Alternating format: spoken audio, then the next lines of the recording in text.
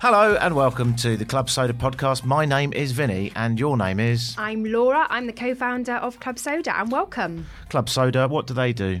We're a mindful drinking movement. We help you change your habits around drinking, whether it's to cut down, stop for a bit or quit. Something that some of you may be thinking a little bit about now when you're stuck at home. Oh my God, these are things we never expected. So we should probably address the elephant. By elephant, I mean the one that is taking the up virus in the room. The entire room and squashing me into a small corner so I can barely see anything else. One elephant that seems to have just farted.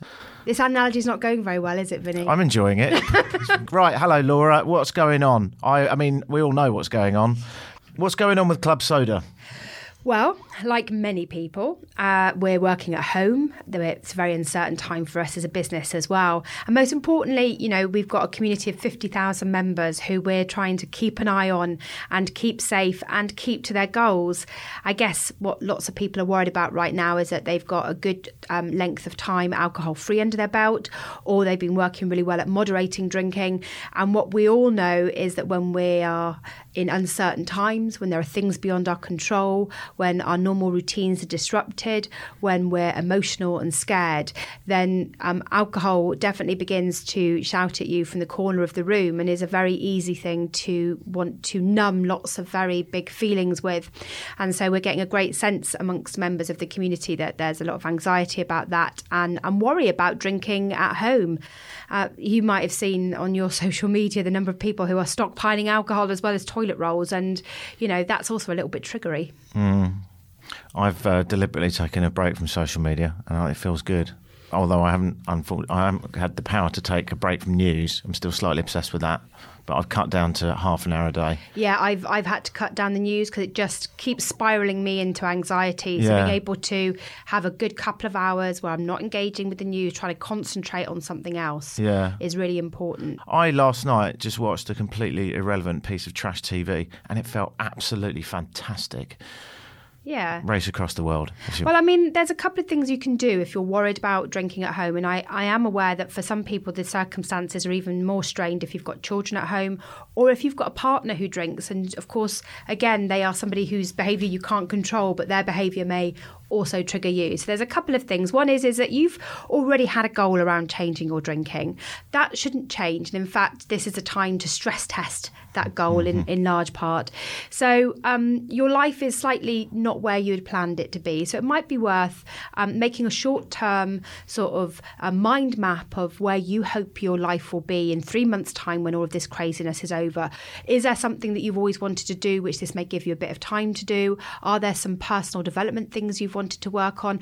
My aim is to get arms like Kelly Holmes, right? That's my aim for the end of this period. So are there some things that the vision of you coming out of this that you would like to see? Because that's a really strong, powerful image to keep hold of, because it's very easy to get caught up in the drama of the moment. But what you're saying is, okay, this is happening to me, there's lots of drama, but I'm going to come out and this is going to be the person that comes out of that. This is going to be me. There's empowerment there, I suppose, because if you can get through this part, sticking to your goals or indeed making new goals and sticking to them, then you've done really well. Yeah, and also you might have already had that vision of you in your mind that was keeping you on track already, but now you've been delivered a curveball, so you might need to reevaluate that and just make a plan for the next 3 or 4 months or even the next 12 months.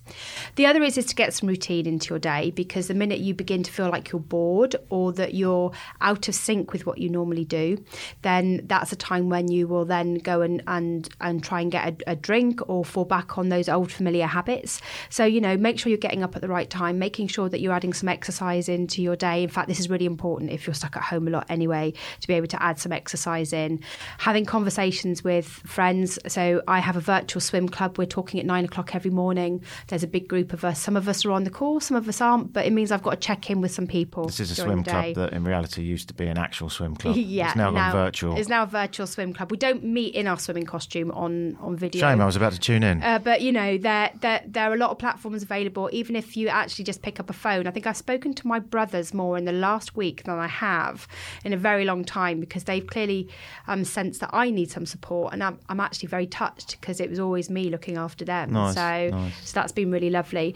And also, if you've got kids at home, some routine for them is really important, because you're going to need to get them to sit down and study and try and at least use some of this time and keep their mind off of things as well. So outside of that world, where a lot of people do turn to booze, is the leisure time when the kids are in bed, and then there's a bit of self-congratulation in the evening. What would you suggest doing at that time? Exactly what you were doing before, right? Find a new drink, keep the occasion. My cupboards are absolutely full of alcohol-free drinks right now, so I know that in the evening I can sit down, I can have a drink I really like, still have that social moment with my partner. They may well be drinking, but I don't have to. And it's a drink that I'm looking forward to during the day, because it's something that I've bought that I've liked. The online alcohol-free shops are still available for you to order from, which is really important, because the supermarkets, you're not the priority right now. The elderly are, but those shops are very different. So, Wise Bartender has got a discount code. Club Soda VIP will give you a discount. How much? It's a 5% discount. Every little helps. Yeah, and then I'm actually going to do a little bit of asking of restaurants that are now doing home delivery to see if they will also deliver alcohol-free with that delivery. So, places like Honest Burger, always had Lucky Saint in. And so if they're delivering food, they could deliver you your alcohol-free drink at the same time. So that you don't have to rely on the supermarket. The other is you can get making some of your own. So maybe having a go at making some kombuchas and some switchels and some other things. And always having a really nice cordial in, because that's something that you can lengthen with fizzy water or with tap water, but make for a very long drink and deal with what might be some sweet cravings you have if you're not drinking anymore. So do try and stick it in a wine glass, stick it in a pint glass, whatever makes you feel happy. That's great. The other is you could look up Camille's website, La Maison Wellness, and look at the cocktails that she's doing on her site. All of the ingredients are available online to order, and so you could become that alcohol-free cocktail whiz and impress all your friends at the end of this 3 months. So again, those things were important to you before. They're still important now. They haven't gone away. On a personal level, a lot of people listening to this will think that, Laura, you are a bit of a machine, because it sounds like it's another day for you, but you give us a bit of what's going on in your head. Well, what's really interesting for me and what I've realised is prior to this crisis, I was already overtired and overworking. One thing I've realised about overworking is it makes you as big a dick as when you were drinking, in large part, because you're overtired, you're not able to concentrate, you're angry with people, and you make wrong decisions. So I'd already come to the conclusion that I needed to do something about my overworking so that I was becoming a nicer person. And then since this crisis, what I've realised is that my resilience is very low because of the overworking, and I was so tired. And so I've actually had a week where I felt very weepy and very upset and really angry and have been stomping around. And so that's important to focus on, because if I was drinking now, my resilience would be as low as it was would also be low. Yeah. And so I've realised that, my mind hasn't switched to drinking, but what I've still had to do is not take up so much work. And I'm using some of this time to create a bit of space for myself to take some time and build up my resilience again. So what drinking will do during times like this is completely weaken your resolve, make you incredibly emotional, make you overtired so that you don't deal well with some of the situations that may come your way, and the fact that you're going to be stuck in a space with your kids and your partner and all of those things, or even stuck on your own a lot more. We've got lots of Club Soda members who live on their own. So whilst you think in the moment it will relieve something, it will stop you thinking about the situation, it will give you an escape. What you need right now is to be your strongest self. And that is to get enough sleep and to be in a good frame of mind to make decisions and be energetic enough to have conversations with people and pick up that video call and be able to speak to people and keep connecting with other people and sharing collectively our woes, which is far more important than sitting on your own in your pants drinking wine. Being able to as we've been doing, sitting here and talking about the fact that it's all a little bit shit, but, you know, we're going to try and make the best of this. But, you know. But you did allow yourself time there to feel rubbish, to weep. Yeah. And you're allowed to be angry. You're allowed to be upset. You're allowed to think the government aren't making the right decisions. You're allowed to think this is all unfair, and allow yourself those emotions. Allow a bit of wallowing. Yeah. Wallowing isn't bad. There's a really good book. It's either The Joy of Wallowing or The Art of Wallowing. I can't remember, but I really enjoyed reading that because I used to think that having these feelings was wrong and negative, and I have to move into happy phase. Yeah. But actually giving yourself some time to sit with your feelings and allow yourself to feel upset, allow yourself to feel hard done by, because we're all going to be, affected in all sorts of different ways by this. So you're allowed to feel that way, and giving your space to do that will make you more resilient and stronger for your friends. And we've got a little bit on later in this programme about mindfulness and the role that mindfulness can play in building resilience. So write that down. It's okay to not be okay. Look at it occasionally when you're feeling rubbish and think, actually, no, it's okay. I allowed myself this time to do that. So when you feel really bad and you think, I should pull myself together, whop out that bit of paper and remind yourself that actually it's all right. And it's really important because lots of people will be writing articles now about how to make the best out of being indoors and being, in lockdown, and how to make the best out of this and goals to set yourself. But in amongst it all, we have to recognise that this is very uncertain, very scary. Nothing's been like this before, and it's totally outside of our control. So allowing yourself some time for that is really important too. Thank you. That actually made me feel a bit better. So what else have we got that would be helpful for you? We do regular localised socials in Club Soda, so we're just moving those online. So we're beginning to, Club Soda members from across the country are beginning to put on online socials. We've got space for 11 people and the organiser to be in an online room and an online platform that we've been using for a while. So you can get together. Is that via Zoom? No, we use Whereby because it's a little bit easier to use if you're not so tech savvy. And is actually really nice. And we've got our own rooms in there. So somebody local to you will be running them in the area, which means that when all of this is passed, you would have met already face to face some people who don't live too far from you. So when all of this is over, you can all meet again in real life. So that's why we've tried to regionalise them. But we'll also have a global Friday drinks online, and we'll also be doing some other stuff with some of our event partners, because of course we're not the only people who organise sober events and workshops, and so we're talking to all of those people too. So keep an eye on the Club Soda events page so that you can see what online events are coming up near you. Cool. And I suppose it's fair to say that all the summer events that were planned are cancelled for now. Yeah, no festivals this year, folks. Yeah, okay, to be expected. All right, well, what else have we got coming up on this podcast? Now the misery is clearing a little and I'm starting to feel a bit perkier. Tell me what we're in store for. So in this podcast, we have got a few interviews for you. One with Neeraj, who is somebody I admire and love, who is very practical about how you can begin to practice mindfulness in a way to build your own resilience. He did a lovely interview with Drew, and we've got some more of those coming over the next few months too. So that interview is there. Then Drew will talk a little bit about our courses. We're going to be doing an offer for our online courses. We've just actually relaunched them this week. Our courses were built with funding from the Wellcome Trust, which is one of the biggest health foundations in the world, to help us work out what people find most useful.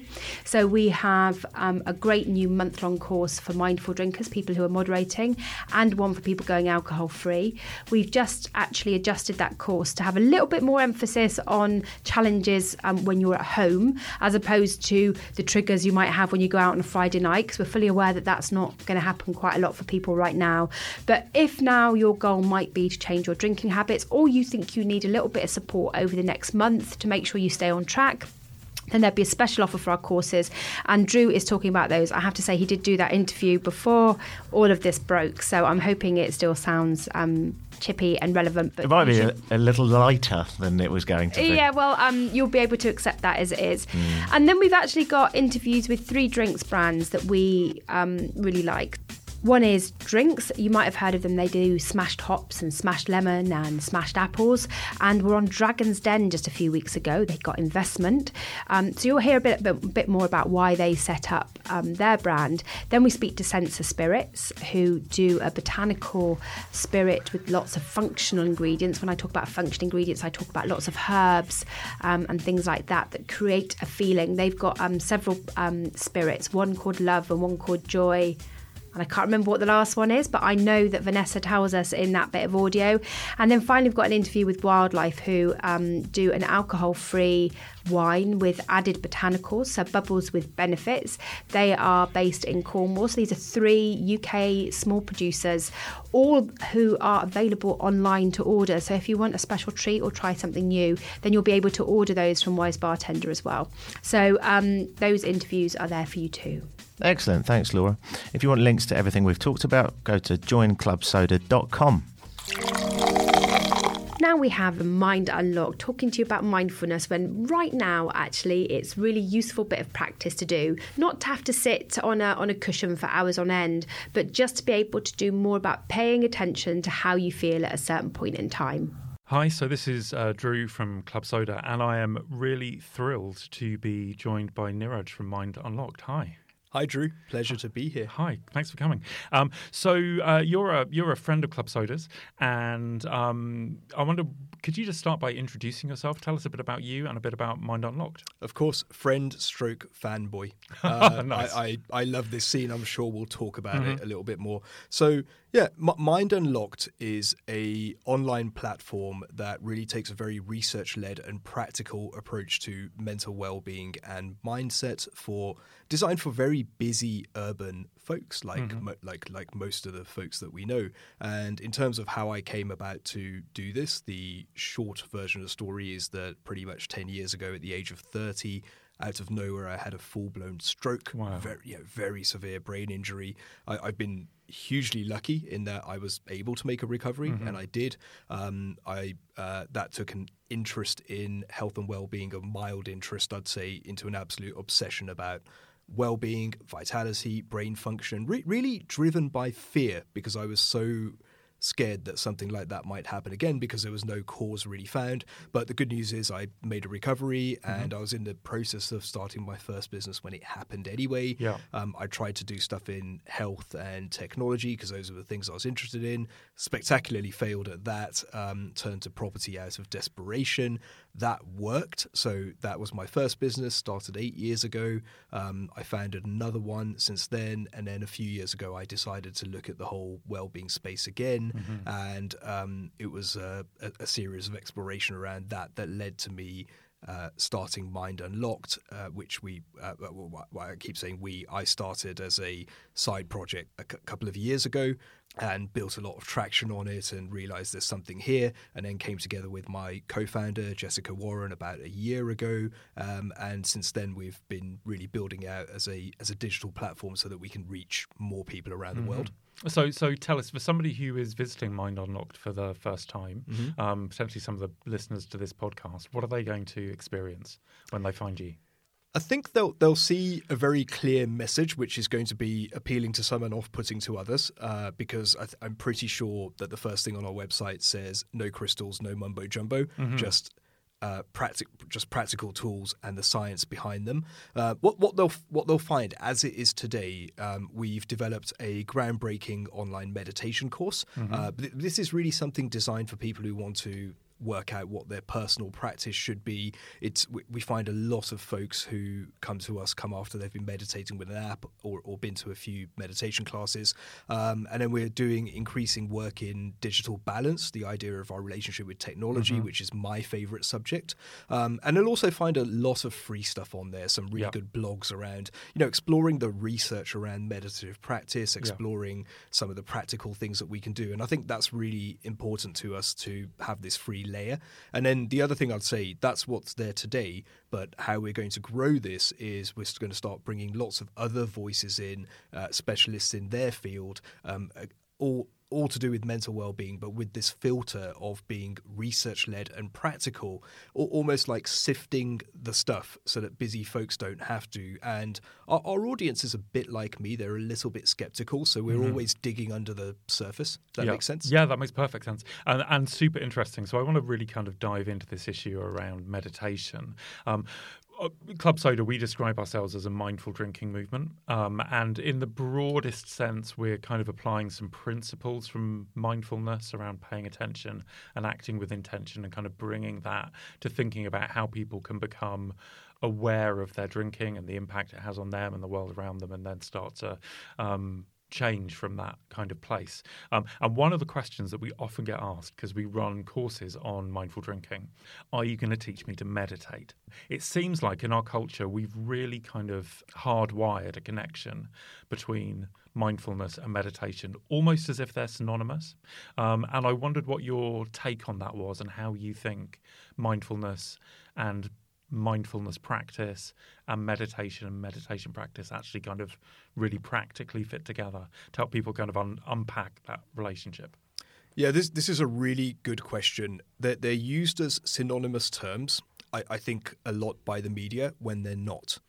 But they are closely related. So the best way to define this, that the mindfulness piece, I think if you ask 5 different mindfulness teachers, what's mindfulness, you'll get 5 different answers. We really like Jon Kabat-Zinn's definition, and Jon Kabat-Zinn is like the modern father of Western mindfulness. And his is, mindfulness is paying attention in the present moment, on purpose, without judgment. It's nice and simple. I like to, there's a really simple way, because it's become this trendy buzzword which has almost lost its meaning. I like to think of it as, what's the opposite of mindfulness? It's mindlessness. And if we're doing things without paying attention or without intention, then it becomes mindless. And that's I think our habits around alcohol can fall into that, which was certainly the case for me, and I think for most most people, because we fall into a relationship without thinking about it. So that's mindfulness. Meditation is a type of mindfulness quite often. So it's a subset. That's the relationship where it's something done intentionally, typically for a period of time, typically sitting or lying down, where we focus inwards, where we turn our attention inwards for a period of time. And I'm being, if that sounds a little bit vague, I am being a little bit vague, because meditation is an umbrella term for lots of different practices. It's not this singular thing, the way that we talk about it. So I'd say the relationship between the two is that mindfulness is something we can do informally in our everyday lives. And honestly, it just means paying attention. And the reason it's come to the fore is because we now live in a world that's so filled with distraction. In a way it wasn't 15 years ago. So we have to be more vigilant to pay attention. Otherwise, our attention is stolen by technology or whatever else is going on, or just our very busy lives. Meditative practice, if we have regular meditative practice, that will help us to access being mindful or being aware more easily, more regularly, and we're more aware. So that's the relationship. Does that make sense? Yeah, it makes perfect sense. So one of the puzzles that people have about this phrase mindful drinking is, of course, that alcohol as a substance actively diminishes our ability to pay attention. It's super interesting that you talk about mindlessness. I know that my own relationship with alcohol was largely absent-minded and almost entirely opportunistic. If there was something to drink, I'd drink it, and I'd really pay no attention to the consequence at all. So for me, some of the business about becoming a mindful drinker has actually just been about paying attention to the role that alcohol has in my life and how it affects me, and then deciding really consciously when I want to include it and when I don't. In terms of meditation practice, I'm not very good at sitting still. I like to tell myself that I'm into meditative walking. I'm not sure whether that's really a thing, but if somebody's kind of embarking on this journey around mindful drinking, what do you think the benefits would be of developing a kind of a more regular meditation practice, and what might that look like for somebody who's just starting out?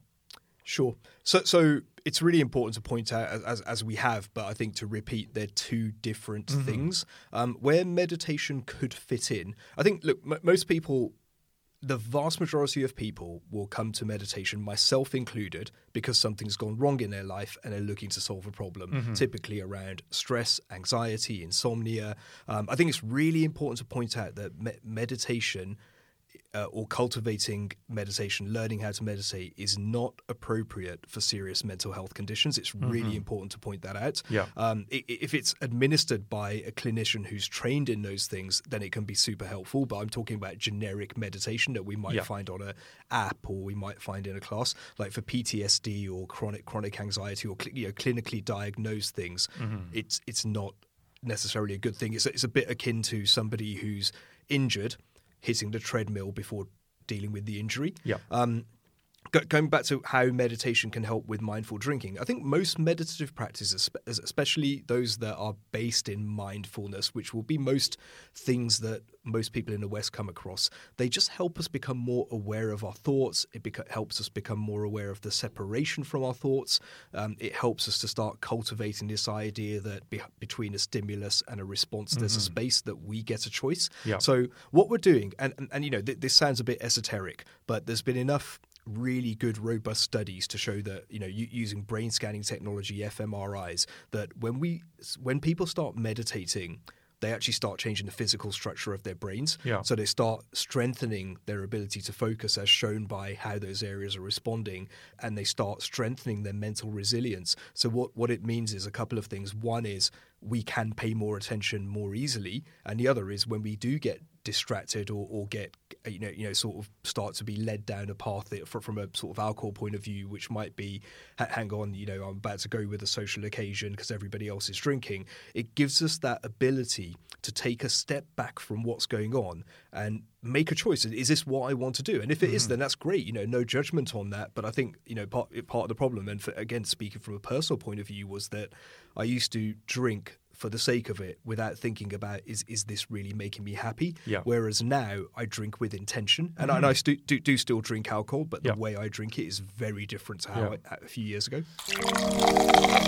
We'll hear more in the next couple of episodes from Mind Unlocked. Are you finding your emotions are a bit all over the place right now? Yeah, definitely. Yesterday I was riding my bicycle into work, and the streets were pretty empty, as you'd expect. But there was one man in a Lamborghini, bright yellow, revving erratically at the traffic lights, and then his wheel span off. Now, on a normal day, I'd think, prick, small penis, whatever. He's just one of those people. Yesterday, I wanted to kill him. And I thought, right, that's not necessarily him. I mean, it is partly him, but there's a lot going on upstairs with me. So yeah. Absolutely. We waited in for a delivery driver, and I was angry when he wasn't on time. And then I realised, well, I wasn't going anywhere. I was in anyway. And look, things are really different right now. There's all sorts of things that aren't going right for everybody. Even today I was late because, suddenly they've changed the service on the tube.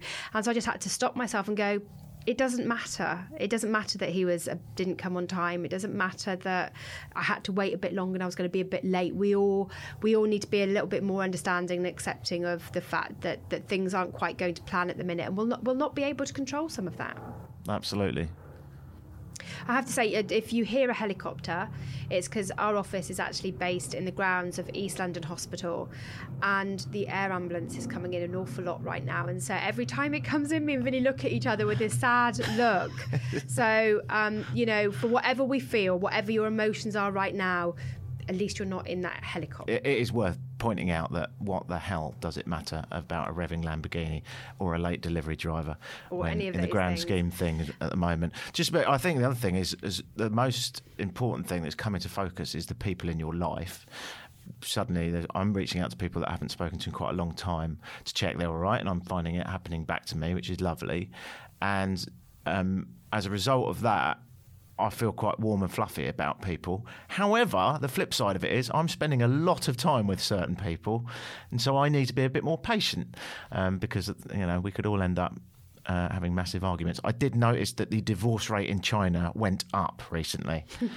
Well, anyway, I mean, it's being able to be a little bit patient, a little bit more understanding is a really good thing. And I also feel I've also recognised that being able to control my own emotional landscape makes it better for other people when I connect with them as well. So look after yourself as well as other people.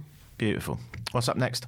So we're going to tell you a little bit more about our courses. So if you need a little bit of help now while you're changing your drinking habits or trying to stick to your goal, this is what you can expect from our courses.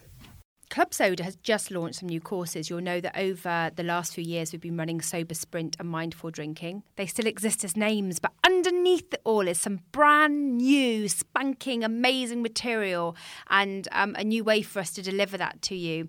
And all of that has been written by Drew, who's another part of Club Soda that you don't hear from so often, who wrote the book and has then written all of our courses. And so I'm going to ask him a little bit more about those and how we've come to build something so new and shiny, and also so you can hear him, because I don't let him out that often. No, you don't. Yeah, I get locked away in a cupboard most of the time reading research reports and writing words. You can see the division of labour here. Yep. I get to do all the talking and Drew does all the writing. Yep.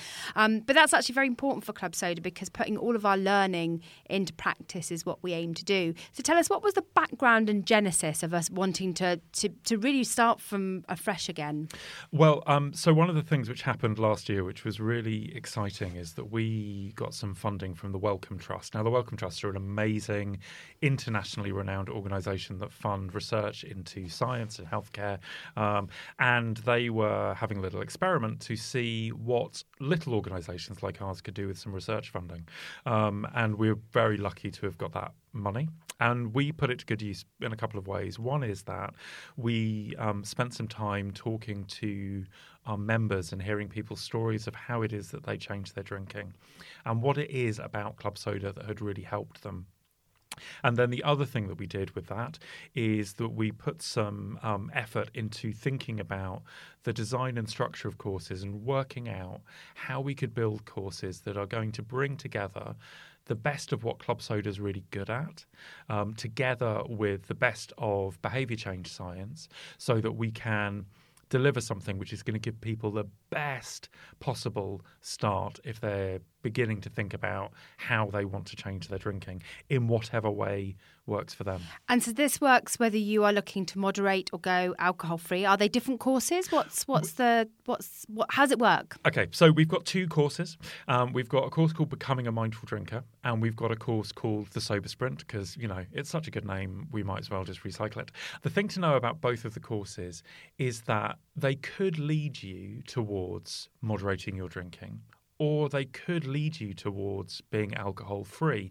Both courses are really designed to help you pay attention to your drinking, to, you know, the stories that you tell yourself about drinking, to what your motivations are for change. And then we'll take you through a process of understanding the kind of life that you want to live and the role that you want alcohol to play in it, and then to start planning for that. And to be honest, you could go through either course and you could come out deciding that you're going to be alcohol-free, or that you're going to moderate in some way, or that you're going to experiment for a while and work out something which works for you. All of those are things that either course is going to equip you to do. The key decision when you're choosing a course, either Becoming a Mindful Drinker or Sober Sprint, is it going to help me right now to take a month off? And for some people, actually, that break from drinking just gives you some space where you're not thinking about alcohol all the time, where you can take the time to step away from your behaviours, where you can just kind of refresh and review where you are and plan, so that when you come to the end of the month, you decide whether you want to carry on being alcohol-free or whether you want to start moderating. But that month break can be a really helpful thing for some people. I think thinking back to when I gave up drinking, I mean, that sounds great, but I want to be fixed now. Mm-hmm. Why is that not possible? Why do I have to do a month? Why do I have to look at this stuff? Why are you being so wishy-washy, Drew, and telling me that it's about me thinking about my attention and intention? Why? Fix me! Well, would it were that simple? I think if... yeah, you know, that's the kind of thing which everyone kind of looks for, is the quick fix. But I guess the thing to remember is that our behaviour around alcohol, our habits, are the kind of things that we think, the situations that we've got into, none of that happened overnight, right? There's been a build-up of different things which get us to the point where we go, oh, I've had enough. I need to do something about that. And at the point that we start that, we really are at the beginning of a journey of starting to unpick that stuff so that we can think differently, so that we can act differently. It would be amazing if there was an overnight quick fix which is going to sort everything out. But it's just not the reality of how we got to where we are. Yeah. So the course is really designed to start people's journey, to put in the foundations. Whether you do the Sober Sprint or the Mindful Drinking course, both courses are designed to really give you the very foundational tools that you need to work out how it is that you want to change your drinking. That's a really important decision for people, actually. And something that people get very stuck on, like, can I try and moderate? Is it going to work for me? Should I cut out alcohol altogether? People can get very caught up in that. The course encourages you to try doing activities alcohol-free and see if it works for you. It encourages you to think about whether moderation might work for you. You know, we're kind of open that both things are good solutions to the problem. But the course is really designed to help you make the best possible start. Whether you decide that you want a month off alcohol-free to go through that process, or whether you want to continue to change your drinking and taper it over time, or whatever it is that you want to do. But that's kind of less important at some level than either course is going to prepare you and set some really good foundations for whatever's next for you. And I think that's quite important, because what our research showed us is that changing your drinking isn't a linear process, but every time you take action, you learn more about your habits and how you might go about changing them. And you build your resilience and your self-efficacy, really, towards being able to change. And so in Club Soda, we never want you to try, fail, disappear. We want you to try, learn, continue to try something else and continue engaging. Yeah. And for me, that's really important, because ultimately that's the key to long-term success. And yes, it's not an instant quick fix, but what it will do is set you up for the long term to succeed. And so there are some habits that we encourage people to form during both courses. So one of them is a daily reflection. So we introduce some very simple questions that you can ask about any situation that you've drunk successfully in or not, or, you know, you can learn a lot from the stuff which has gone really badly wrong as well as the stuff that's gone well. So we introduce some really simple questions that you can ask yourself, and over the course of the month you actually build up this really rich, detailed picture of the situations where you can drink in the way that you want to, or, you know, situations where you come to an awareness that it's going to go wrong for me. You know, the kinds of people that you might interact with, or the times of day, or whether there are kind of particular drinks or activities which are really problematic for you. By the end of the course, you will have the most amazing bank of knowledge, kind of understanding yourself and understanding what is really going to work for you and what isn't. The thing that's, I guess, important when it comes to planning to change your drinking is that there is no one way to do it.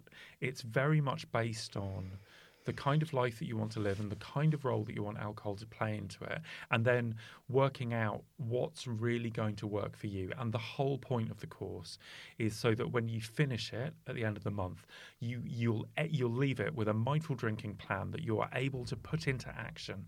So however it is that you want alcohol to fit in your life, whether you want to go alcohol-free or whether you want to moderate in some kind of way, you'll know exactly what you need to do when you leave the course to make that real, and you have learned the skills as well to kind of review that plan and to update it. So it really is kind of, it's that foundational stuff about learning to change, but learning to change in a way which is going to work for you in the long term. And what happens at the end of the month? Do we just wave goodbye to people and say, that's it, you're on your own, mate? Well, if people want to, you know, people don't have to hang around forever. But no, once people finish that kind of introductory month, one of the things that we learned from our research was that the process of change for people, as you say, isn't linear, and also that it can take time. And as you get to grips with your drinking and you start to get some control over that, all sorts of other issues might emerge. So you might have noticed over the course of your introductory month that you're really having issues with your sleep, or your food habits go completely haywire, or you suddenly notice that your drinking's been covering up a real problem in a relationship, or an emotional issue that suddenly kind of bursts to the surface, or you hit a particular problem, or you want to just discover more about habits. And basically what we've done is we've created a whole catalogue of short courses. So wherever your journey is taking you, we've provided some really good resources to learn from, some videos, some things to read and reflect on, some exercises to do. So whatever it is that you want to work on next when you come to the end of Becoming a Mindful Drinker or the Sober Sprint, there is a course ready and waiting for you. And of course, all of the other stuff that we've built into this course, because it's not just a learning experience, there's the important business of kind of tracking and keeping track of what's going on, and on a daily basis, that kind of self-reflection, but also on a kind of a longer term, seeing how things going. All of that tracking is in place for you. The one key thing that we learned from our research last year, funded by the Wellcome Trust, is how important connection with other people is. And so that's the kind of the final piece of this jigsaw. Throughout your introductory month in Becoming a Mindful Drinker or the Sober Sprint, and beyond in the short courses, as you're kind of making that journey for yourself, the community is there. So all of the other people who are going through this journey, so that you can share ideas, so you can talk about what works, so that you can be accountable on those times where it's gone really badly wrong and you need somebody to go, hang on, what was going on there? There's a whole community of people around you who are going through exactly the process that you are, who kind of understand exactly where you're coming from. And we've learned from our research that that's the king. That's the thing. That's the thing which really kind of helps people change and really makes a difference, is being part of a community that gets you. Brilliant. Well, I'm really looking forward to it. You'll be able to find out more about that on joinclubsoda.com. There'll be lots of information about the courses, and we're around to answer questions anytime if you just email cheers@joinclubsoda.co.uk. If you're not sure what to drink at home, then we've now got 3 interviews with 3 of our favourite brands: Drinks, DRYNKS, Sensor Spirits and Wildlife Botanicals, and you can hear those now. I'm here with Drinks Unlimited, and some of you may have seen them at the festival this January. They have got a range of drinks. Well, let Richard describe his drinks. 3 years ago, we started the journey of trying to create a range of alcohol-free drinks. Drinks that would be socially acceptable, that would look different, would challenge the market, would be refreshing and sessionable. Today we have 3 products in bottles and cans. We have a lager, we have a Radler beer, and we have a cider, all made with our friends in Robinson's in Manchester, all on 0.05. The journey started because I had this idea of, what do you drink when you can't drink? But I couldn't use that name because some clever people before me had bought it.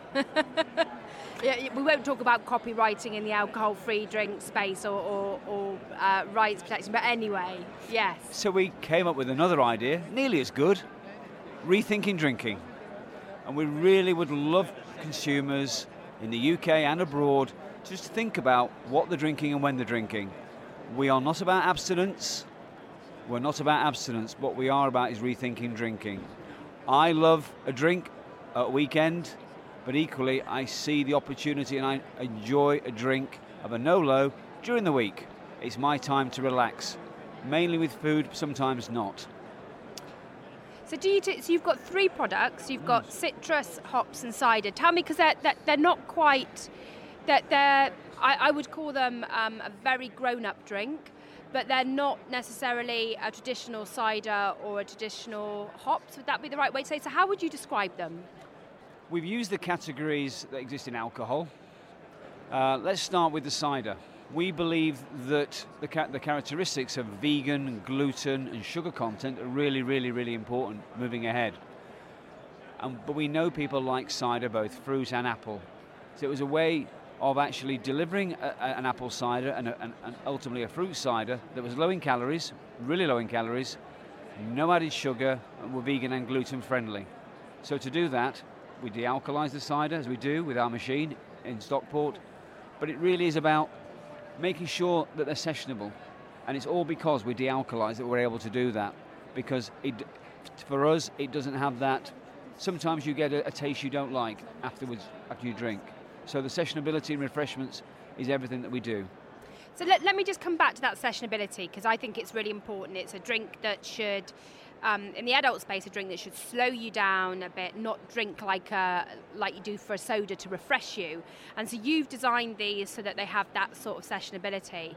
But again, tell me about the sugar content and the calories in these drinks. Okay, so without commenting what exists in the market before us, all our products are less than 100 calories, all of them. And the cider is 84 calories. That's really important because there is no sugar in it. We do use apple juice to put some of the flavour back in after it's been de-alkalized, but there's no added sugar. So again, you're right about the sessionability. We want people to be able to hold it in their hand and actually be able to drink 2 or 3, because we've all been a driver for the evening with friends, and we've all been nursing a product because there's been nothing available to have. And those drivers feel left out. Nothing better than looking after those drivers who do the hard work on the steering wheel, both at 7 o'clock and at 11 o'clock at night. They get rewarded too, and want to be part of the crowd and socialise and be able to drink 2 or 3 of them. And I really like it because I was a cider drinker. I'm from the West Country originally. And so I really like it because this is definitely not too sweet. This is not a fizzy apple juice. It's definitely a product which dials down that sweetness and adds in that really body and appley taste that I really like in a cider, to be able to taste the apples, which you can definitely do. What about your other products? So your smash lager. Yeah, so using local suppliers is really important to us. So as with Celtic Marches, who helped us with the cider, it's a particularly unique recipe for us. The guys down in Hereford are brilliant, and that was important. In the same way, we've taken almost 18 months with the Robinsons team to create our own unique recipe for a lager base. All our lagers and ciders start between 5.4 and 5.9% ABV, and we de-alkalize. So we start as alcohol, and then we de-alkalize down to less than 0.05, usually about 0.02. And that's really important that we start with beer and cider and lager in the first place and de-alkalize, because as you just said with the cider, there's that feeling that it is cider, and that's really, really important. And the same with the lager. You feel like there's some lager in there. You feel like it's got You can taste the hops. Yeah, you can do, and that's the great work of the Robinsons team in helping us create a unique recipe. Because not all alcohol beers and ciders can de-alkalize well, and we've tried 50 or 60 different products, and they haven't de-alkalized as well as we wanted them to. But with Robinson's help and with Celtic Marches, we've landed on a good beer lager, a good beer base, a good lager base, and a good cider base. And that's been really important to us. So your citrus, it doesn't fit into the lager or cider category. What taste can people expect from that product? Smash Citrus was our first product.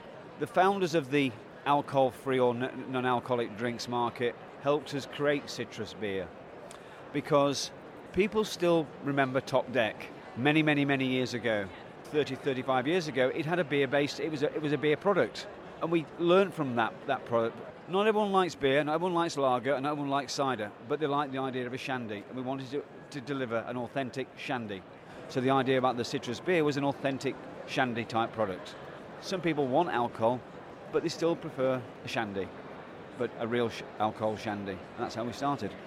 I'm a big advocate of the reinvention of the shandy in Britain, because I think it's a great way to have a lower ABV drink. So you can have a half of an alcoholic beer and then reduce it down by adding in a craft soda, or in fact yourselves and also Square Root producing collaboration shandies which have got some amazing fruits underneath them. So not just a bit of lemon for taste, but really getting into the fruits and the quality of the product. I think it's great that we have a community in the no-low market where we're learning from each other, and there's some great up-and-coming niche, small, micro companies, startup companies that we're learning from, and I'm sure people are learning from us as well. But that's the way it should be, and that shows the progression, and it shows the pace of things which are going to change. And it's all about one thing: giving consumers what they want. What's next for drinks? we're looking at a pale ale because the craft market has reinvented the ale market and also recreated the can market in alcohol. And we're learning about what works well. So we're talking to customers in Canada and America, as well as the UK. And again, with Robinson's help, we're going to create, and that's going to get launched in the next 6 weeks, a smash pale. And then on top of that, without giving all our secrets away, we'd be silly not to launch a fruit berry, 0.05%, because fruit cider is massive in the summer, and there's some great fruit ciders out there. To those traditionalists who like apple cider, try it. He's looking at me shaking my head because I'm a cider traditionalist. It ranges from 18 to 65, and some people will like the fruit berry and some will like the apple cider, and it's about looking after both. Yeah, and something for everybody within your range, I think is really important. So tell me, where can people buy you now? We're very lucky to be working with Matthew Clark and LWC, so those independent pubs and clubs and coffee bars can buy it through Matthew Clark and LWC. We're now with booths in the Northwest, the Waitrose of the Northwest, and they're enjoying working with us, I think, which is great. It's a stepping stone, we hope, to other retailers. We work with Hickory's, a great smokehouse, and we're working with a number of on-trade retailers in terms of how can we launch our draft, because draft's going to be very important, because the biggest challenge to the on-trade retailer is probably space. And if we can deliver a high QC, great tasting, no-low lager, then the retailer's going to be happy, and I'm sure the consumers will be. And where can the consumer buy you? Online, or is there? Yeah, sorry. Yeah, so we've got our own website, and then we're with Dry Drinker, and we're with Zeroholic. So we've got a range of both online retailers, both national and regional to the Northwest. And on Wise Bartender and Dry Drinker, you can use the Club Soda VIP discount code, which is another good way to make sure you get some drinks. And Wise Bartender, Tom, is a very good friend of ours. I knew you were in there because I saw you in the warehouse a few weeks ago. Thank you so much for your time, and we're looking forward to hearing more from you soon. And I'm hoping more and more people get a chance to try your products. That's really kind of you to spend a couple of minutes with me. Let's go and have a drink. Excellent. Cheers. So that's drinks with a Y. How would I find them? So you can find them on clubsodaguide.com, and you can also order them on Wise Bartender. And they've got smashed apple, smashed hops, smashed lager, smashed lemon, and all sorts of other concoctions coming. And actually, if you go onto iPlayer, you can have a look at the Dragon's Den they were on. Oh, cool. Nice one. Who's next in our drinks portfolio? Next is Sensor Spirits. If any of you have been to our festivals early on, you would have seen a company called Real Remedies who did some great herbal elixirs, and Vanessa made amazing cocktails from them. Now she's made them into 3 botanical spirits with what I'd call functional ingredients, which are herbs that do wonderful things for you. Here she explains about the 3 drinks that she's designed. Now, some of you have been to our festivals before will know that there was a great stand always called Real Remedies, who did these amazing herbal concoctions and lovely herbal and infusions and drinks. Well, they've morphed into something amazing and new. So Vanessa, who you'd have seen behind the stand there, now runs Sensor Spirits. Tell me about Sensor Spirits. Hi, okay, so Sensor is the development on from Real Remedies. Throughout our process of creating the Real Remedies drinks, we learned so much about what people were looking for in a drink. Generally looking for something that either energized and stimulated the body, or they were looking for something that was opening and warming, and or they were looking for something that was fun and playful. So we've been working with functional ingredients. We look at herbs that have effects on the body. And Sensor is about creating 3 drinks, power, love and joy, that can meet our need states when we're drinking, when we choose non-alcoholic options.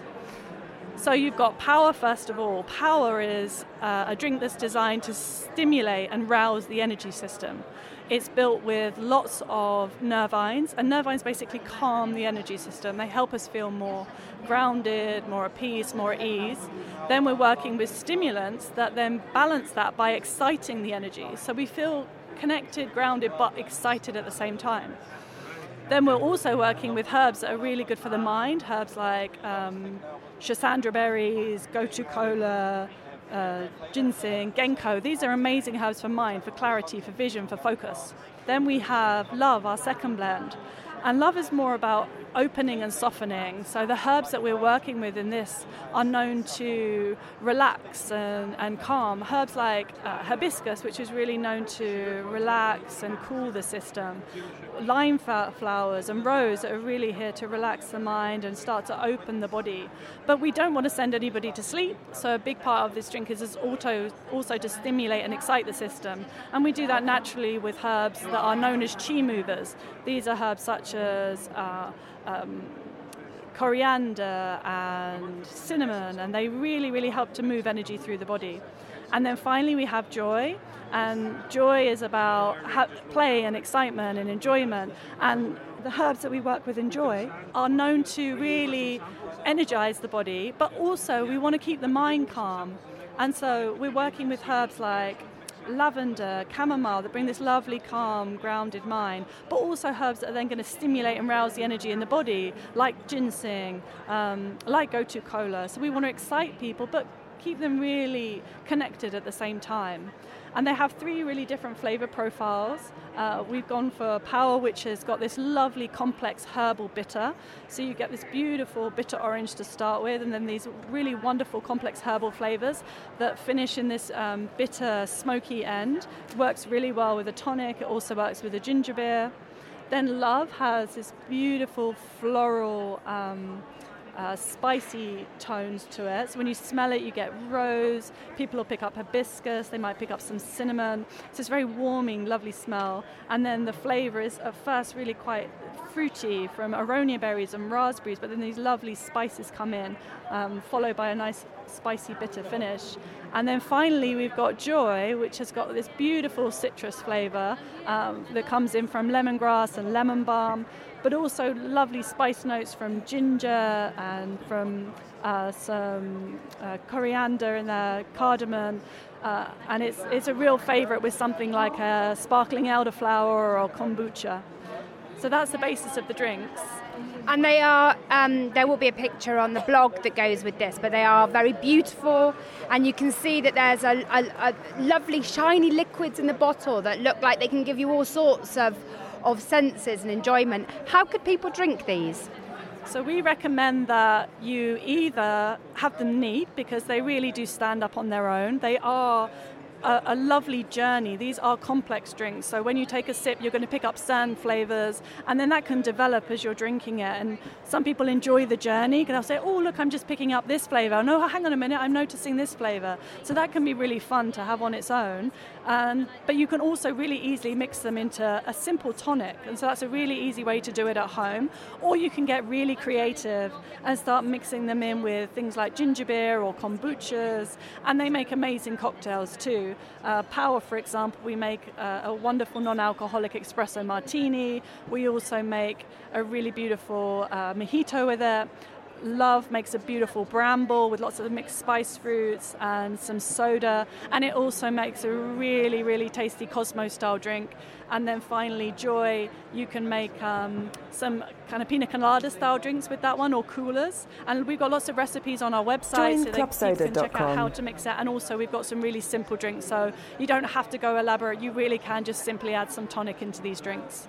And I really think it's one of those drinks where if you get to the end of a day and you're feeling stressed, you can pick one of the 3 depending on the state of mind or mood that you're trying to elicit, or even have one of each throughout an evening to take you on a journey. Exactly, that was the intention behind them. So I used to be a real red wine drinker, and I used to get home from work and I would automatically reach for a glass of red wine to shift me from that place of play, or from work into play. And Love has been created to really assist those that don't want to drink in having a similar experience, and many people report that they get that nice, warm, open, loving feeling or relaxed feeling that you might have got from a glass of wine. But the herbs are able to provide these experiences, not for everybody, but for some people. And some people will experience that with a very small amount, and other people do need a little bit more. So yeah, that red wine occasion, Love can work really well. Whereas if you've got more of an energized experience or a party, and you've got people coming together and you want to have a bit of fun and play, Joy works really, really well in that situation. And for me, Power's my go-to when maybe I've got something I need to do that's a little bit daunting, a bit nerve-wracking. It's my Dutch Courage drink, and a number of people report the same thing, that it can really assist them if they're doing something that gets them out of their comfort zone. It can really help balance the energy system in that experience. And that's some of the herbs that are in there that are known for that are things like angelica root and sage. So sage is known to help relax and calm the body down. So people have reported the same thing as I have, that you can really get a benefit from that drink. If you're meeting someone in a bar, the beginning of the night is a really good drink to begin an evening with. And then obviously Joy is a brilliant drink during the night when the party's in full flow. It keeps everybody energized. Lots of the functional ingredients in there are known to stimulate and rouse the energy in the body. And then finally, Love is a great drink that you can have at the end of the day. It's not one that's going to keep you up. If you had Joy and Power just before bedtime, they could keep you up for a little bit. So we do recommend not having them straight at bedtime, but Love you definitely can. You can find Sense of Spirits on clubsodaguide.com and also order on Wise Bartender using your discount code ClubSodaVIP. And next we've got Wildlife Botanicals. Now, for those of you who often ask me how to find a really good alcohol-free wine, this is one of my top ones. It's made in Cornwall. It's alcohol-free, dealcoholized wine made with additional botanicals in, so lots of lovely herbs and extracts that are really good for you, so it's bubbles with benefits. And I really like it because Ellie, the founder, has designed it with what I call speed humps in, so it's designed for you to slowly sip and you don't drink it too quickly. Some alcohol-free wines feel to me a bit like having a fizzy Ribena. Not this one. Their Blush and their natural wines are two of my favourites, and it's a champagne bottle, so I love taking it to parties and taking it out for meals with me and drinking it at home in a champagne glass in front of the telly. So those of you who came to the festival, I know, are always really interested in wine, and there's not always been lots of wine options, but this year there was a new wine that came to the Mindful Drinking Festival called Wildlife Botanicals, and I'm here with founder Ellie, who has got a really lovely bottle that she's going to open in front of us and tell us more about the drink. Oh my God, you can take my eye out, Ellie. Woo! Try not to. Oh, it always sounds so good. So Ellie, tell me why you wanted at all to make an alcohol-free wine. Oh, thank you. It was lovely to see you, Laura. And cheers. Here's some bubbles of benefits. Cheers. My story's always been in hospitality. So I had originally co-founded the Cornish Sea Salt Company and spent a career in hospitality. So always very, very passionate about food, drink, and that hospitality. Living in Cornwall, there was not a great kind of network for transport. Certainly no Uber Cornwall. And so when you were kind of out of home and you were having a drink or something like that, there was very, very limited choices. I was kind of like elderflower presseade out, and Diet Coke didn't really do it. So for me, my passions were always herbal teas and wine. I did get to a point where I was kind of cooking like Keith Floyd. Tuesday became the new Friday, and something just needed to be dialed back a little bit. So the mission was, could I combine the two worlds, which was the benefits of the botanicals from teas into my other passion, which was wine. And now music has started behind us. It's all in the timing, isn't it? So tell me a little bit about Wildlife. Why not describe it to people, and then let's go from there. Okay, so there are low alcohol wines on the market, and a lot of the research that we did was we found that a lot of products were actually super sweet, and that's because there's three ways really to remove alcohol from the wine. The first one is to arrest the fermentation in the bottle, and that leaves very, very high residual sugars and quite a gloopy, viscous product, which isn't always great to drink. And the other one is through reverse osmosis, so a little bit more technical. That tends to stress the wine.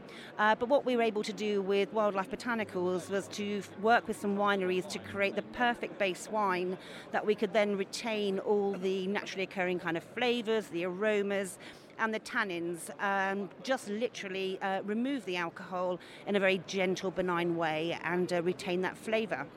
And then you add something in. We certainly do. So we then add a botanical and mineral elixir. So we have chosen 5 active botanicals, each chosen for their mood-boosting flavour profile. So you've got kind of lemon balm in there, which is like fantastic for gut health. It's a good digestive. You've got ashwagandha, which is a really, really clever herb and botanical. It's only kind of grown in India. It's harvested by hand, and that's an adaptogen. So if you're feeling a little bit kind of low, it will kind of give you some energy, or if you're a little bit kind of hyped up, it will also help to kind of calm you down slightly. We've then got rosemary, which is a fantastic and well-documented antioxidant, really good for kind of memory. We then have Damiana, which is a natural aphrodisiac and stimulant, so that's kind of like a really kind of fun and playful one to have in there.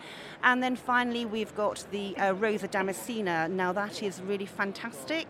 If you were kind of in clinic, that would be prescribed. It's really good for the heart, so if it'd be prescribed if you're feeling a bit sad or kind of a little bit kind of heartbroken or something, so it's just kind of really mood boosting, and it's really good for you on that side. You've then got 8 active vitamins and minerals, so you've got the full B suite of vitamins. You've got you've got zinc, which is great for hair, skin and nails, and you've got vitamin C. I can now see why you call it Bubbles with Benefits. I've also stolen a phrase from you, which is speed humps, which I love to tell people about, which is that in alcohol-free drinks, you need to put in speed humps. But I got it from you, so tell me what that means for you in terms of this wine. Yeah, it was, so when you remove the alcohol from wine especially, so there's absolutely no water in Wildlife. So a lot of kind of like drink formulations have that kind of water base, and we don't. So we are 95% wine, and the other 5% is all the botanical and mineral elixir. So when you actually remove the alcohol, it can leave a very, very thin and not very viscous kind of, just kind of in the mouth, that mouthfeel. So we added those kind of like speed bumps to kind of like help slow down. It's more sippable. And so the whole kind of experience is a bit like having, real champagne, or where you wouldn't kind of quaff it down like a soft drink. So it's more sophisticated to kind of fills that category. And for us, that we've only been kind of trading now for 5 months. We launched with Mark Hicks down at Lyme Regis on the 7th of September. There are certain phrases now like we are. So Wildlife is the champagne of the low and no alcohol wine category. I can live with that. That sounds great. Just tell me about the sugars, because often alcohol-free wines have got lots of residual sugars, or they've had something added back in that makes them high in sugars. So when people speak to me who want a low-sugar product, where does this fit in? And in the wine world, they talk about residual sugars. And Wildlife ranges between 3.2 and 3.6. So that means it's actually on the drier scale. So, and if you were to compare, again, if you were to do that arresting the first fermentation in the bottle, there are a lot more higher residual sugars, which naturally are much more sweeter on the tongue. So Wildlife 3.2 to 3.6, nice and dry, nice and refreshing. Fantastic. And what are your hopes for the future, apart from to obviously sell loads of bottles? Where do you see this being? Who do you want to buy this? Well, we're delighted to be launching into Harvey Nichols in the next few weeks. And I think the raison d'etre for Wildlife is that wherever there's alcoholic bubbles, Wildlife should be there as that choice for the consumer, whether they are just not drinking alcohol for that moment in time, or whether they're working, or it's much more part of a lifestyle choice. Thank you so much, Ellie, and we look forward to seeing more of you in the future. Thank you.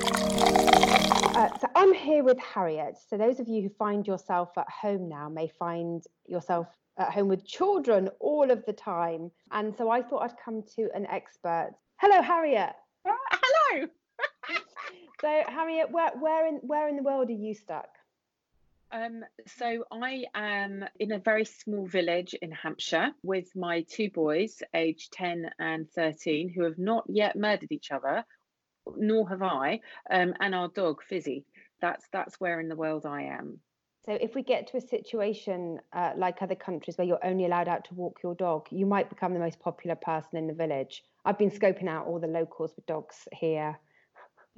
Pretty much everyone's got dogs here, and I'm really lucky that there's lots of woods and big open spaces where I can go and I can take the children. Yeah, we can go and shout at the trees if we need to and run about a bit. Now, one thing that I don't have to worry about is having children in the house. And I know for a lot of our members, spending lots of time cooped up with the family, needing to show some leadership to the children in a time when they must be feeling really anxious. I can't even begin to conceptualize what that is like. Have you begun to plan all of that with you and your children?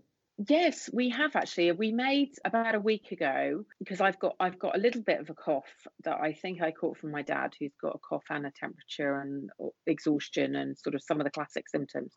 So we've been pretty much in isolation for a week now, and we made a really fantastic timetable that had downtime, quiet time, screen time, Minecraft project of the day, a little bit of academic time, cookery club 1 and 2, which is for lunch and dinner, and things like that. And I can tell you that a week down the line, we've done absolutely zero of it. Excellent. I'm glad you're not. I was listening to that going, oh my God, Harriet, you're such a bloody high achiever. Of course you've done this. It's all working. So I'm really glad you said that. We've done none of it. We've done none of it. Well, actually, I think the boys have done quite a lot of Minecraft Club, and they have helped with. They have helped a bit more around the house. So things like the dishwasher, and one night they even cooked dinner. They made fish fingers and chips, and they put candles on the table, which was really lovely. So I think the first thing to say is keep your expectations of yourself and of what's possible very, very low, and don't wake your children up. Don't make them get up in the mornings. If they're asleep, let them sleep, for God's sake. Don't. We do something in the school holidays called holiday hours, which is where, a bit like going to a foreign time zone, we all just move to different hours. So they go to bed a couple of hours later, but then they wake up a couple of hours later. It's fantastic. Or even several hours later, because they don't, there's no reason for them to get up. And we have moved to holiday hours. So I've got a teenager who's still asleep, and it's 11 o'clock in the morning. Brilliant. Why would I wake him up, right? Why would I want a grumpy teenager and to wake him up and go, now do some maths? I mean, that's not a great start to the day, is it? I think the first part of my message is chill.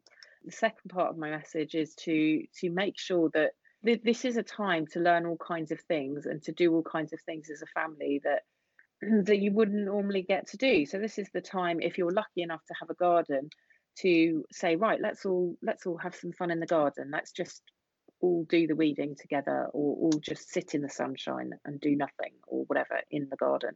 Let's all do baking all day. And when it comes to things like creative time, I've said to the kids, well, what would you really like to do for creative time? And one of the things that they've always been really fascinated by is graffiti. And so I said, great, learn how to do some really cool graffiti lettering.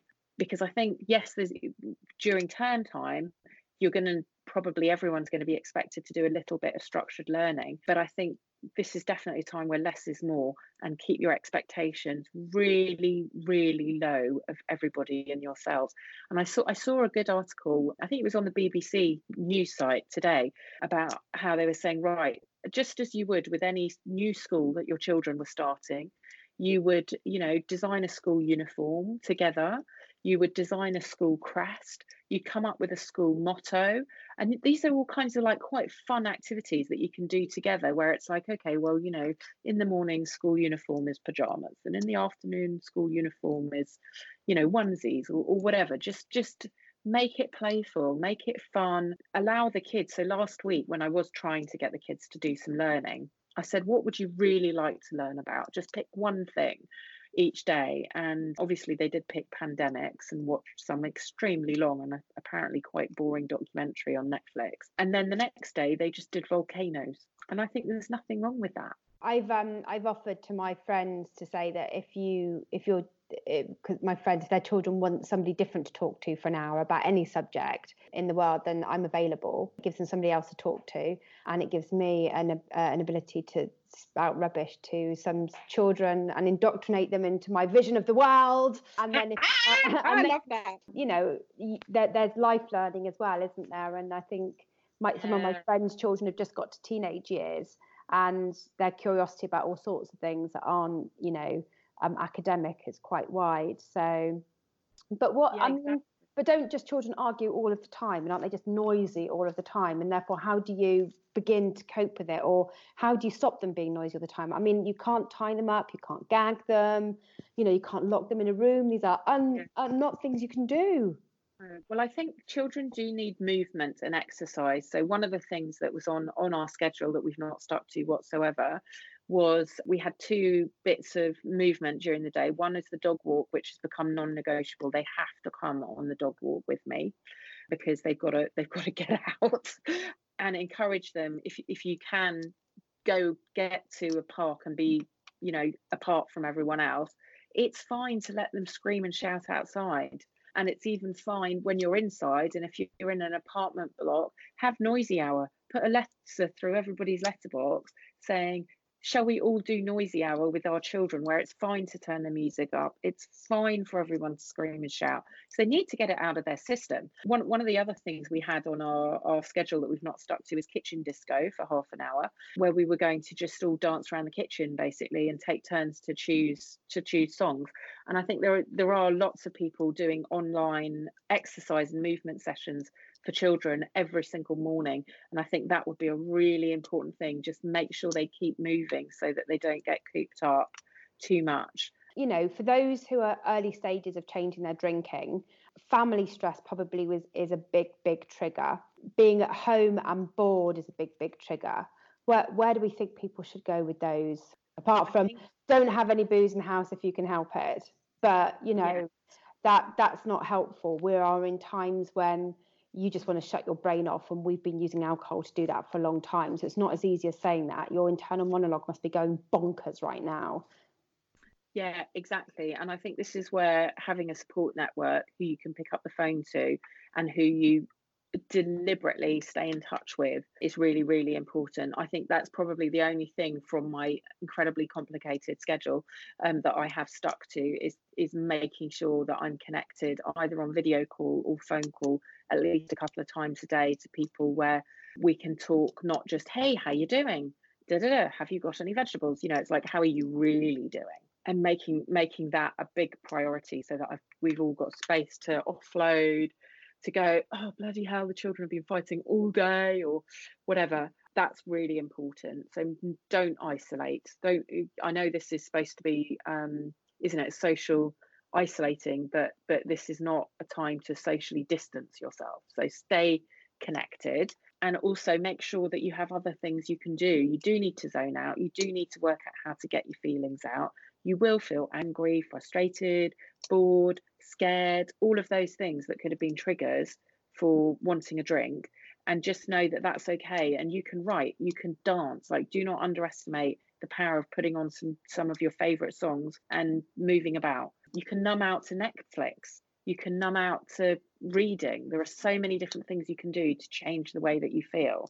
Yeah, and it's also okay to feel that way. Actually feeling it is a good thing to do. Go through that whole feeling and not try and numb it out, because that feeling hasn't gone anywhere. You actually need to get upset, get angry, cry a bit, worry about people that you care about. And therefore we need to be a bit forgiving of each other as well when we are snappy or a bit, and argue in times that we wouldn't do with our partners or our children, and even be able to explain, I might have been a bit angry because I'm scared a little bit, and that's okay. Definitely. And I think there's time as well when you could say to your children, if they're not too tiny to be left on their own, which of course some people's will be, but assuming that they're not, where you can say, you know what, mummy's feeling really cooped up today. Mummy's finding this difficult. I'm going to go to my room and I'm going to set a timer for 20 minutes or an hour or whatever.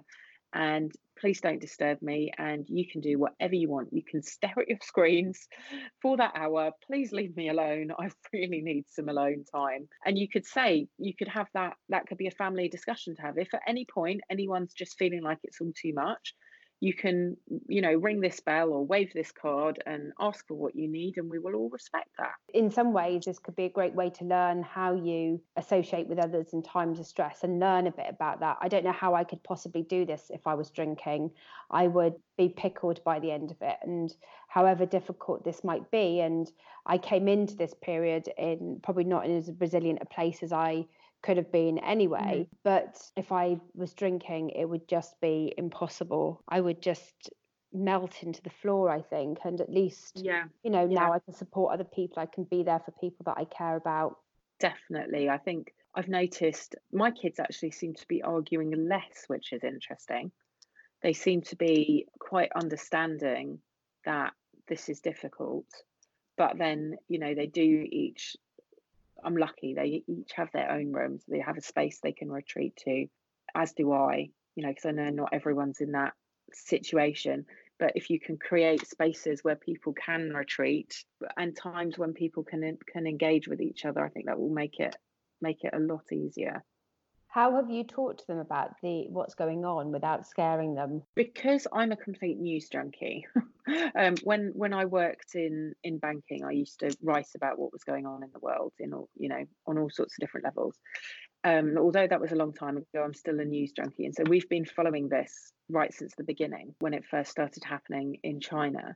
And I've talked to them about the facts rather than scaremongering and the need for facts. And I've also talked to them about how this is our chance to be super responsible and to do whatever we can to, be that, you've seen that thing with the matches where you're the one that steps out so that the fire can't continue, and that we've got a real social responsibility to do that. And they've seemed okay with that. And if they've been jokey about it, then I've actually come down quite hard on them, which might, but then mine are a bit older. And I've said, actually, no, we're not going to joke about this, because if it's one of your grandparents that, that we end up losing, or all of them, which is also a possibility, it's not going to seem funny, is it? And also said that it's quite possible that out of their friendship group that people may lose members of their family. And both of my children have friends, close friends, who have immune problems or lung problems or whatever, where it's, if they catch it and they're really sick, then we don't know what's going to happen. So I think just bringing it home, but also saying, well, what can we do about it? That thing of what's inside our circle of control and what's outside our circle of control. And what's inside our circle of control is hand washing and keeping our distance from people, and making sure all the grandparents are all right with video calls all the time and all that kind of thing, and accepting this is how it is.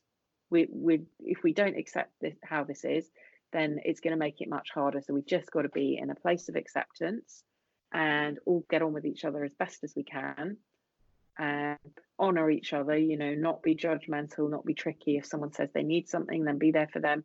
But at the same time, look at what's best for our community, our families, everyone else's families, and all of that. So I do think this has been a moment for them to really feel that they're part of something bigger than just themselves. Because children can have quite a small vision of the world, can't they? They can. In all of this, what are the things that you're planning to do to treat yourself, make yourself feel happy, keep yourself calm? Definitely the music thing. Definitely connecting with others. There's a group of us that had virtual mocktails and cocktails on Friday, and we're going to do it again this week. And there's lots of groups like that. So I think staying connected to other people, that is my number one sanity saver. Yeah, we've got a virtual swim club, and then for myself, and then in Club Soda, we're now doing regional online socials and Friday drinks as well. Amazing. See, there we go. Great minds think alike. And then to treat myself, I think it's about being kind, actually, being kind to myself. And if I do feel frustrated, if I do feel stressed, just saying, do you know what, that's okay. That is okay. Give myself permission to be exactly how I am. That's how I'm kind of treating. Whereas I've been going to all my favourite tea dealers, working out which teas I want to buy. And some of them are now doing morning tea tasting sessions, which we can do together. So I'm quite excited with that. Here's to creating some space and time despite the circumstances and the many stresses that come with running your own business, and for you being a freelancer in this time as well. It's important that, whilst we talk about some of the positives, we're not underestimating some of the negatives for people. But trying to at least find some good things for yourself is quite important. Definitely. Thank you so much for your time, Harriet. You're welcome. It's been a pleasure. Is that the end of this fine podcast, Laura? I think it is. It isn't actually the podcast I'd planned for you all, because as you would suspect, lots of conversations about going out in the evening didn't really seem really appropriate right now. So I had lots of great interviews about that. But don't worry, they're about and they're there for the future. But I think you don't really need to know how to pair beer with your favourite meal when you're out, do you, right now? And I guess next time, Vinny, we might be in different places when we record this. We might be. We've both got microphones and we've both got internet, so we might be. And we're both really gobby, so we don't need many excuses to not talk. Exactly. Well, you won't be short of content. We'll be here for you monthly, as we always intend to be. And I just would like to echo what you said earlier. Be patient, be loving, be kind. You're allowed to feel a bit crap for a bit, but... And be kind to yourself. Be kind to yourself, and that does involve sticking to your plans to not drink. If you can get through this, you'll do really well, and... a bit of self-congratulation is in order. And it allow you to look after the people that you care about the most, and one of those people is most certainly going to be you. So take care, everyone.